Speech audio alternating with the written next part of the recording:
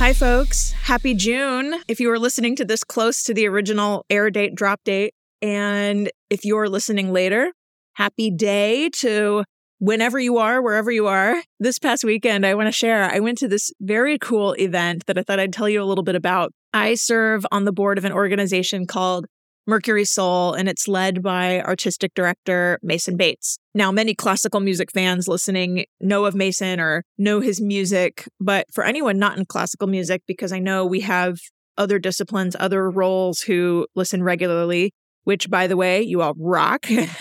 But for those of you who aren't in classical music, Mason Bates is a Grammy Award-winning composer. He often writes electronic elements into his orchestral music. And sometimes when he occasionally performs with the orchestra, you'll see him sitting at the back of the ensemble playing his laptop, whatever electronica, part in the score he's written. So he does other things too, opera, and he also founded this organization, Mercury Soul, which combines classical music with DJ sets in unconventional settings. So usually that's in clubs, but definitely we've had performances in other venues too. And it's just awesome, in my opinion. I have totally drank the Kool-Aid, to the point that I agreed to join the board. And this past weekend was a show here in San Francisco that I just think is so cool. Hence, I'm talking about it now. And it was a collaboration with the guys who wrote the score to Stranger Things. So if you are like me and getting a little nerdy right now about this, you are not alone. Netflix says that Stranger Things was the most streamed show on their platform in 2022. It was viewed for more than something like 7 billion minutes or something like that is what I read. And if you watched the show, you're probably thinking about like that pulsating bass, dun dun dun dun in the opening, and then this like that rhythm underneath, but then the synthesizer comes in. Do do do do do do do. Anyways, that's my synthesizer voice. As you can tell, I really am a super nerd about this, but super nerd and super proud. And so this event brought in the composers, these two guys, Kyle Dixon and Michael Stein. They won an Emmy Award for the score to Stranger Things. And what Mason and these guys did was work in, this is why it's so interesting to me, not just the analog synthesizers and the Stranger Things music, but they contextualized it within the history of the organ. And as they explained, the pipe organ was the world's first synthesizer, in their words. And so they had program notes and facts projected onto the walls of the club, and they mixed in performances of organ pieces by Bach and Messiaen. And I just think that this combination, this journey, is so interesting because what they did was say one type of music is not better than the other. And so this combination is what has me nerding out so hard.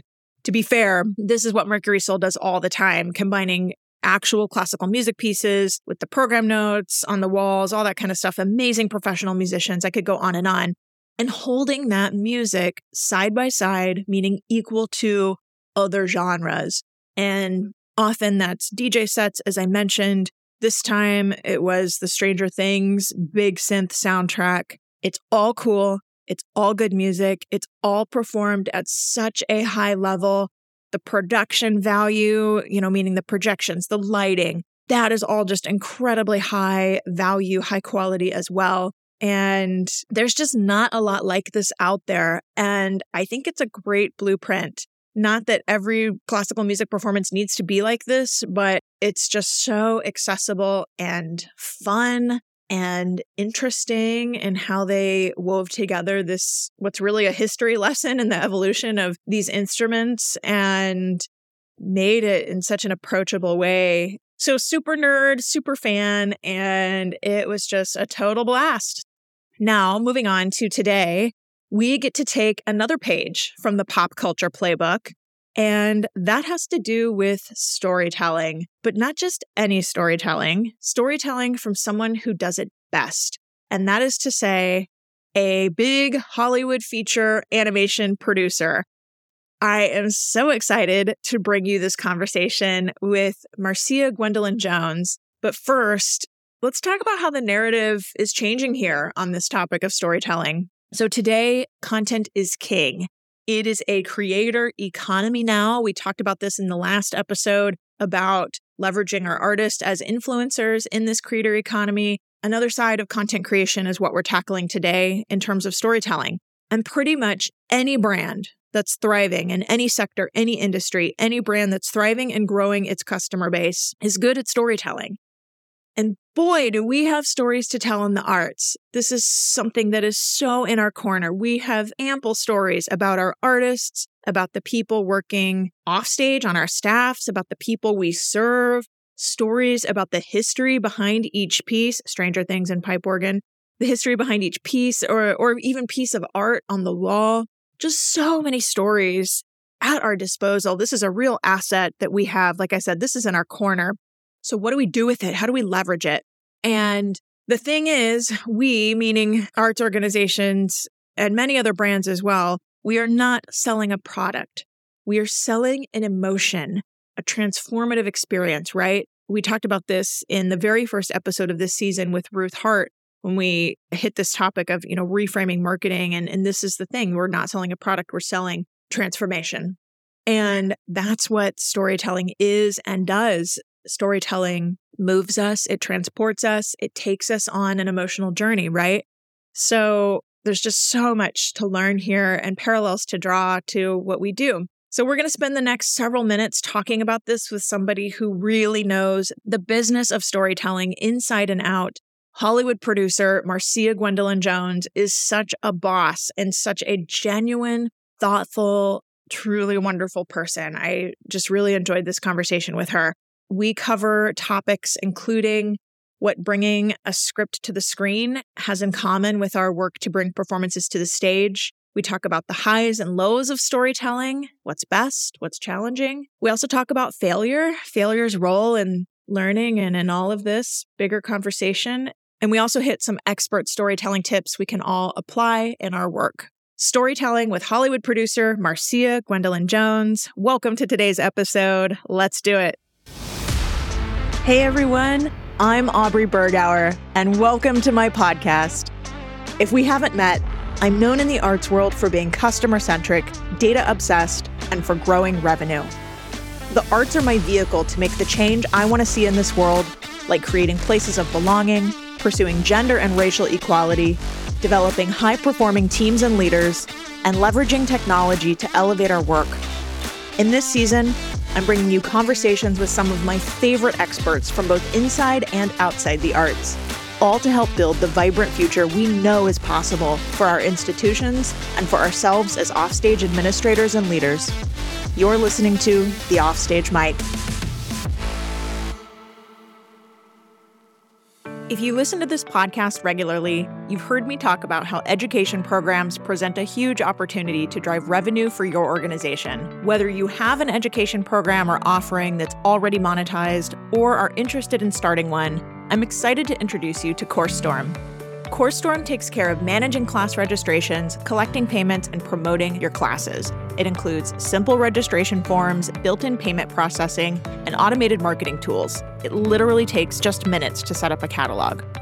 CourseStorm also seamlessly integrates with ticketing and donor management platforms like Patron Manager, as well as hundreds of others through Zapier.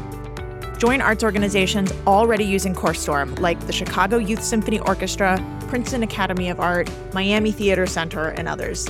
The best part, though, CourseStorm's pricing is designed for your success. You never get a bill from CourseStorm. You only get payouts. And there's no contract or minimum time using the service required. How amazing is that? Visit CourseStorm.com/Aubrey. That's CourseStorm.com/Aubrey and set up a sample catalog or request a demo. With class registration and everything else taken care of through CourseStorm, you can focus on what's important, helping your patrons grow as artists and performers through education. And we're back. Today on Top Tunes, the music production... Is it just me, or does this sound terrible? Wait, I think I heard of someone who might be able to help us. There's this company called Novo Music. They provide across-the-board audio solutions, from recording repair to audio editing to original music and sound design and beyond. Well, what are we waiting for? Today on Top Tunes, the music... Now that's better. Novo Music, conducting your creative vision. Find out more at novomusic.co. Marcia Gwendolyn Jones and I met last summer, almost a year ago now, I think. I was down in LA and we met through a mutual connection, and I was immediately just so drawn to her and really just so stimulated by our conversation and connection. Some bio points. Earlier in her career, Marcia previously worked at Pixar, most notably on Monsters, Inc. That was 2001, and on Finding Nemo, that was 2003. More recently, she produced, oh my gosh, every parent listening is going to know this movie. Most recently, she produced PAW Patrol, the movie, for Spin Master Entertainment. And she now is currently at Skydance Animation producing an unannounced feature. Very cool. So much of what she says, I feel like you can swap out studio for arts organization, and it still holds true 100%.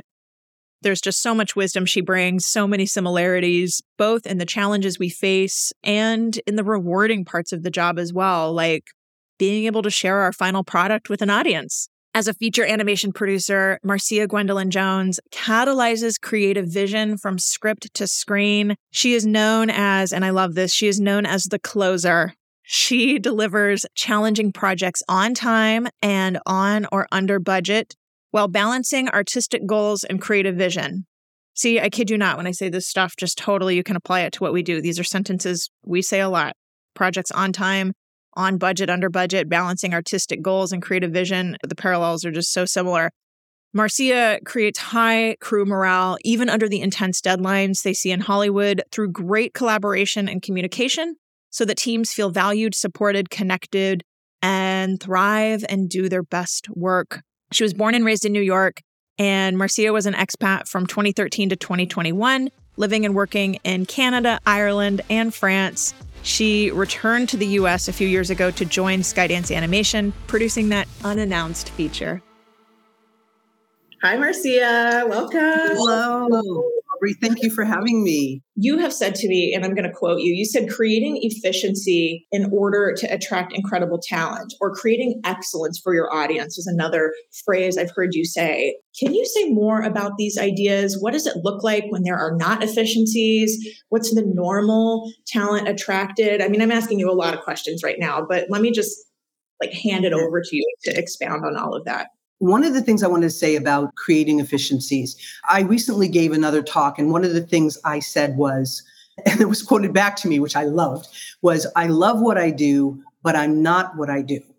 And efficiencies, or effective ways to approach essential actions and tasks, they help create the focus on the art and on innovations and iterations, and that gives time back to the people for work-life balance. That's really essential for almost everybody I know that works in the business, particularly when they're balancing being a spouse, being a parent, other things that they're, devoted to in their lives. And it doesn't take away anything from the passion for what we do. It's just that work-life balance, and efficiencies support that. What I think that looks like when there are not efficiencies is that time and effort is put into tasks that should be more automated or anticipated. This could be things like having a clunky tracking system, or not ordering equipment until a new hire is physically in the building rather than anticipating. And I just want to share one story, one real life example of that. I once worked on a film, and we ordered all the Cintiqs, which is a specific kind of equipment that we needed for the artist, well in advance. Unbeknownst to me, a decision was made by the larger studio to raid my stash for another show. So when the time came, I came up short on equipment, even though I really felt I had anticipated to make sure we were ready to go. So we ended up having several days of downtime for several team members because of that decision to raid my stash unbeknownst to me, and needing to order new equipment and then have it arrive and then set it up. That's just an example. Attracting incredible talent, and I think this will speak across arts organizations. Attracting incredible talent can be like a seasoned creator who has a stellar track record and who you can count on because they're just so experienced and seasoned, or it can be like a recent graduate, somebody who's a novice even, who has the style and the ability and the talent that fits beautifully with what you want to achieve. Incredible talent, one size doesn't fit all because it so much depends on what is the vision you have for what you want to achieve and who's the best match for that. So I hope that answers those initial questions. I love that. Well, I appreciate you saying that too, that it's not one size fits all. Talent takes many different forms. I think that's so, so important in breaking out of sort of standard definitions or maybe just, I don't know, things we fall back on sometimes. Your bio says that you catalyze creative vision from script to screen. And that just feels like such an impactful, actionable statement. So can you say more about what does that mean for you? It's about supporting the creative process with excellence and balancing the needs of the timeline and budget while creating space for the artists to do their best work. Mostly unencumbered, the artist being mostly unencumbered by the day-to-day bean counting or number crunching. And it can look like just asking the right question about a creative choice that helps move the needle on any given day. It's one of those talents that's a bit intangible, but that's the way it looks, I would say. And that's my approach. So I want to get into storytelling a little now. And you said to me that whatever resonates with you, me, just whoever the storyteller is, whatever resonates with the storyteller will resonate with other people. Can you talk a little bit more about that? And maybe specifically, how does somebody producing content for an arts organization, whether that's video shorts, promos about whatever the next concert, exhibit, etc., is, videos for the website, whatever, even TikTok or Instagram videos.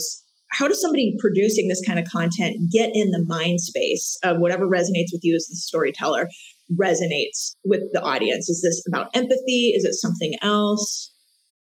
I think it largely is about empathy and common human themes. It's about humanity.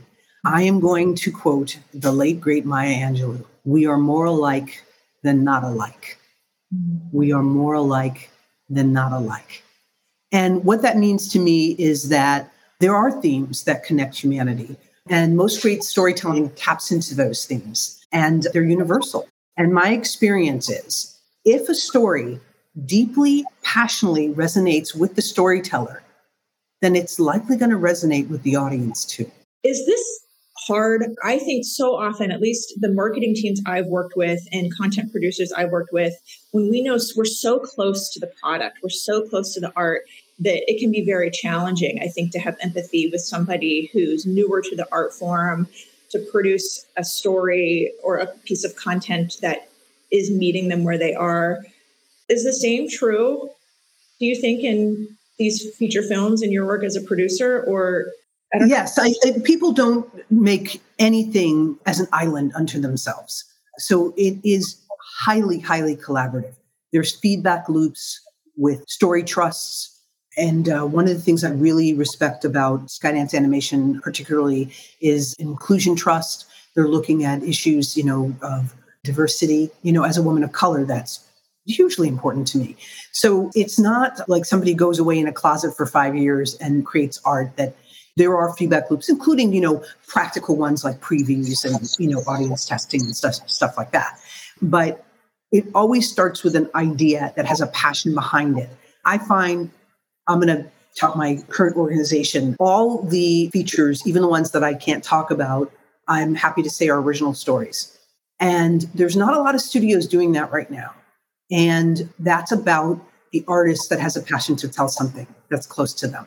So even with all of the constructs of feedback, which are essential in such a collaborative environment, I'm sure, again, insert any arts organization here, that you're still, the basis for that, the genesis of that is the passion and the storyteller. Pro tips. Are there any storytelling tips, or conversely, anything that you think people should not do? Well, I talked about feedback loops and testing and all the things that are, part of the industry. But I honestly believe this to my core. Don't try to predict a hit. Instead, tell the story that speaks to you. Tell the story that speaks to you, that you're passionate about telling. That's probably the best advice that I can give. No, I love that, actually. Yeah, we can't predict what will resonate. We can't predict what will be a hit. We can't predict what piece of content will do well. Yeah, but what are the points that resonate or inspire us and are passionate to us? Yeah, I like that. I remember a filmmaker that I deeply respect. He said, making an animated feature is like telling a joke and waiting 3 years to see if people are going to laugh. We don't have those crystal balls to look ahead to see how things are going to be received. So I think it's being true to ourselves and our storytelling tribe. Yeah, I mean, I think I'm just in my head sort of running the parallel to classical music. And in some ways it's similar. We know what our season is 2 years in advance sometimes, definitely some large amount of time in advance. And to some degree, we know, okay, the Beethoven will always do well, those kind of things. But then what about this other work that we're trying to either world premiere or a lesser known piece? And then I really go back to what you just said in your tips of do and don't do. What about that piece is interesting? What about that piece or that composer made us decide to program it in the first place? Hit you here in the feels. What is that? The story to tell. Yeah. I'm anyways, connecting the dots here. Okay. Switching gears a little bit here. You and I talked before about how technology has evolved to allow for storytelling. And then that also segued into the conversation that we had about failure. And I think this is an area of great importance for all of us, particularly for arts organizations. And that's for two reasons. One is because we don't always embrace the new tools and technology available to us. And there's so much out there now and that even wasn't available just a couple of years ago. And then the second reason why this topic is so important is because we definitely at arts organizations don't always allow room for failure. And I'm wondering, what does that look like? This is a very two-part question, tech and failure. And somehow I've bundled into one topic, but can you talk about that? I'd love to. I'm pretty passionate about it. It really harkens back to your initial conversation about creating efficiencies and effectiveness. And let's just think about it. Innovation pretty much requires failure. How do you grow and change? How do you create something new? You test. You learn from that test. You move on. You can say failure. I'm not afraid to say that word. You could say, I did these iterations of tests. Storytelling is that. You iterate something, you have a screening. Some things are good about it. Some things clearly need fixing. That's how you improve. That's how you get to the story telling you what the best version of itself is and getting together in that way. Technology is the same. Sometimes it's scary to say, okay, we're gonna upgrade to this new thing. It was in gaming and it's now coming into animation more and more. It's a platform called Unreal Engine. And it's definitely different. It's definitely new. And it gives the opportunity for real-time iterations and rendering. This is just an example in my industry of something that's now being embraced and tested. One of the things I think that can be scary is saying, well, I've got a tight deadline. How do I allow for failure? How do I allow for innovation when I've got a budget and a deadline? The best thing to do is to build that in. If it's not possible to build it in, build it maybe in tandem. So, well, maybe it's not this picture, but maybe we can do it on picture 3, that sort of thing. And say, okay, let's have this writing in the background. There's a term that's used, stress testing. That's important. You want to have an opportunity to see something and say, that's great, but the first version failed. Okay, can we go back to the manufacturer? Can we go back to the creator? And can they adapt their software or even hardware, if it might be, to help us do what we need to do? Those kinds of relationships are actually quite common. And sometimes it takes a little bravery to say, well, hey, if it ain't broke, don't fix it. And just set that aside and say, you know what? There's something out there where we can do better. And this can help us. And it's all in the support of great storytelling. I remember back when I worked at Pixar, one of the reasons that I was so attracted to that studio is they had a motto: no amount of technology can turn a bad story into a good one. And I think that that's important. So it's not just, hey, this is a cool gadget. It's what will help us tell our stories better. And again, so that's that innovation, efficiencies, but it also has to do with trying and failing until something works better. That's what innovating is. Oh my gosh, thank you. That iteration is innovation. I'm sort of paraphrasing what you said, but I say this all the time. And I'm just like, you're talking about iteration, not just in the sense, it's not just trial and error, but it's iteration and then progress, not perfection. Improvement. Yeah, exactly. I love that. Focus on progress, not perfection is a huge, huge motto of mine. to hear Marcia talk about this, and she's talking about full-length feature animation, animated films, like we're talking in an arts organization at like 60-second TikTok videos. Like the pressure is just not that high. So to iterate and try is okay. And then, if it gets 3 likes and it kind of bombs in that way, it's okay. It's gone in the feed. The algorithm doesn't promote it. Like our bar is so low in a good way, and testing ideas and content is so much easier for us because we're not putting out a 2.5-hour movie, So I want to talk about you a little bit more in that, I said at the top, you're known as the closer, which just sounds so cool, but you're also known as a solutions architect. I want to ask you about that. Like, what is the most rewarding thing about what you do, about being a solutions architect? And then conversely, what's the most challenging?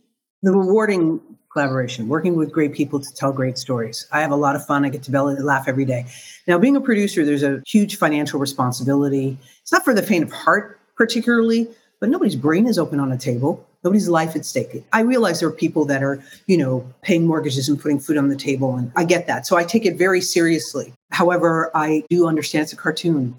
And I think perspective is very important. So I truly, truly enjoy working with the team and collaborating. That's absolutely the most rewarding thing. And then again, as you said earlier in the talk, putting your product out into the world, your performance, whatever it is, your film, whatever it might be, as a gift to the world, and with the best intentions of, creating high value entertainment and hopefully something that, families and people will enjoy for years and years.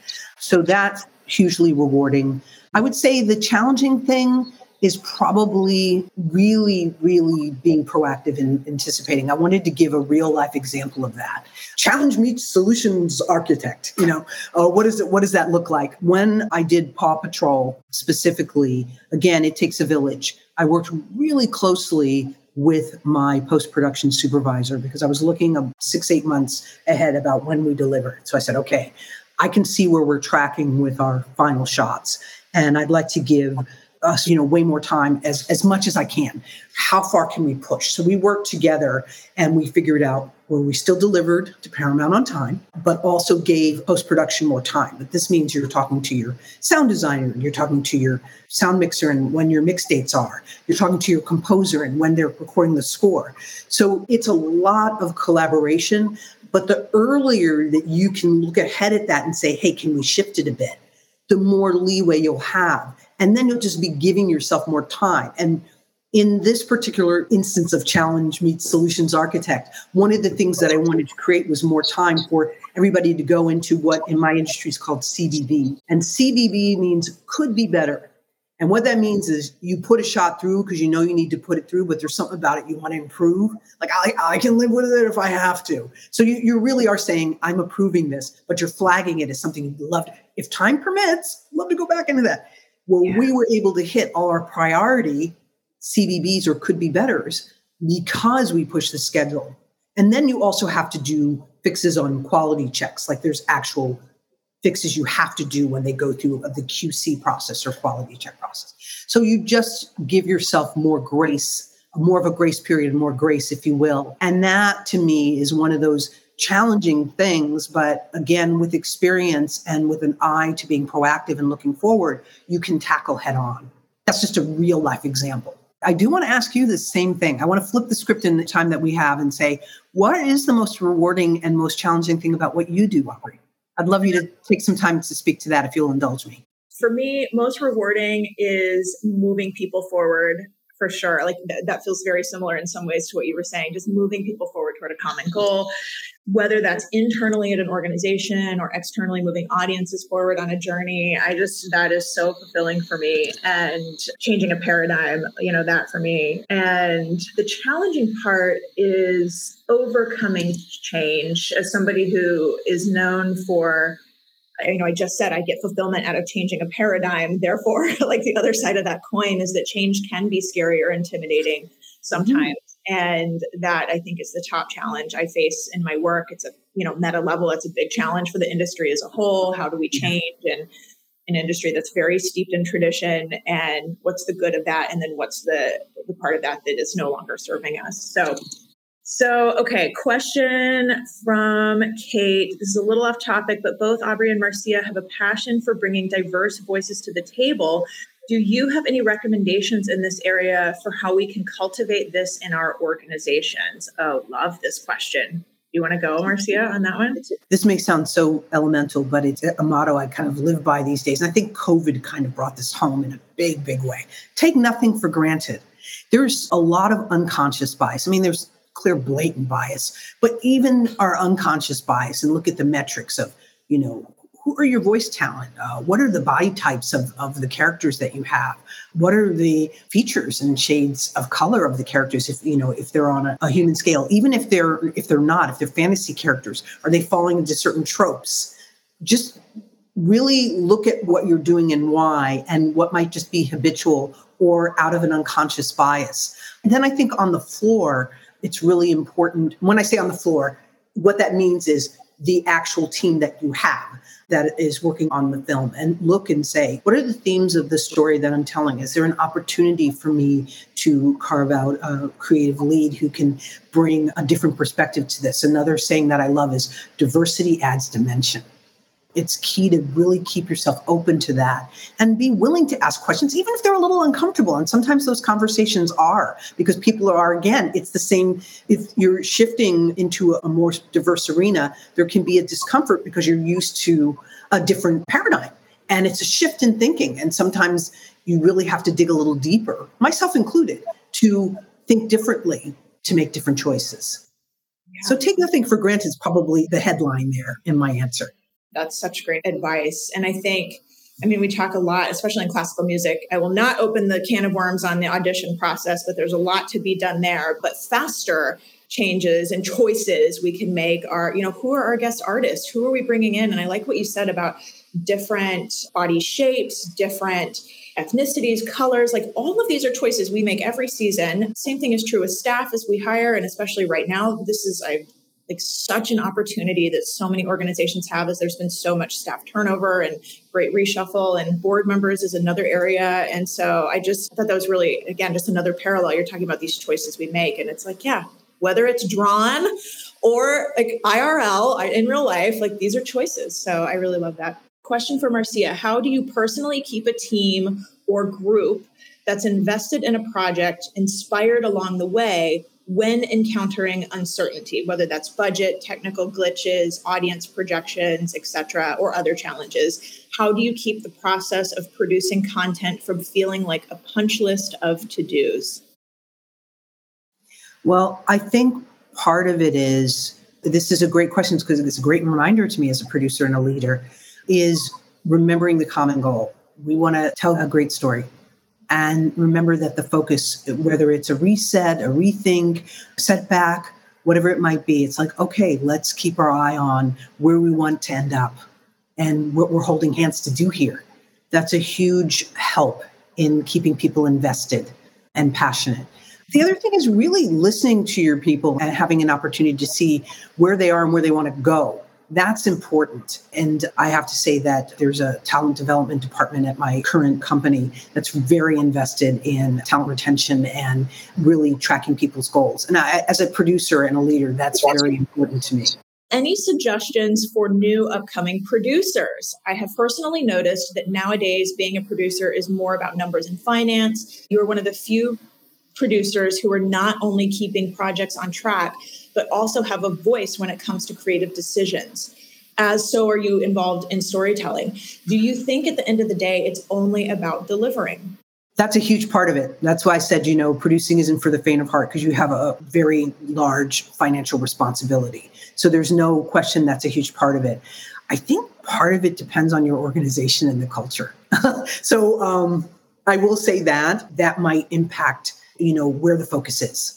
It's important for you to examine that. And I also say, take nothing personally. Look at what the culture is, what your sphere of influence is, and see if that's the right fit for you long term. That might be something to examine. There are so many relevant crossovers to classical music. How do you reconcile artistic vision and egos with telling your story in a way that most resonates with audiences? It points back to culture and what is tolerated in your leads and your artists. Egos are important, but so is collaboration and having a voice at the table. Even if the buck stops with somebody and they're the one who has to make the final decision, you still will need to create the space for people to have input.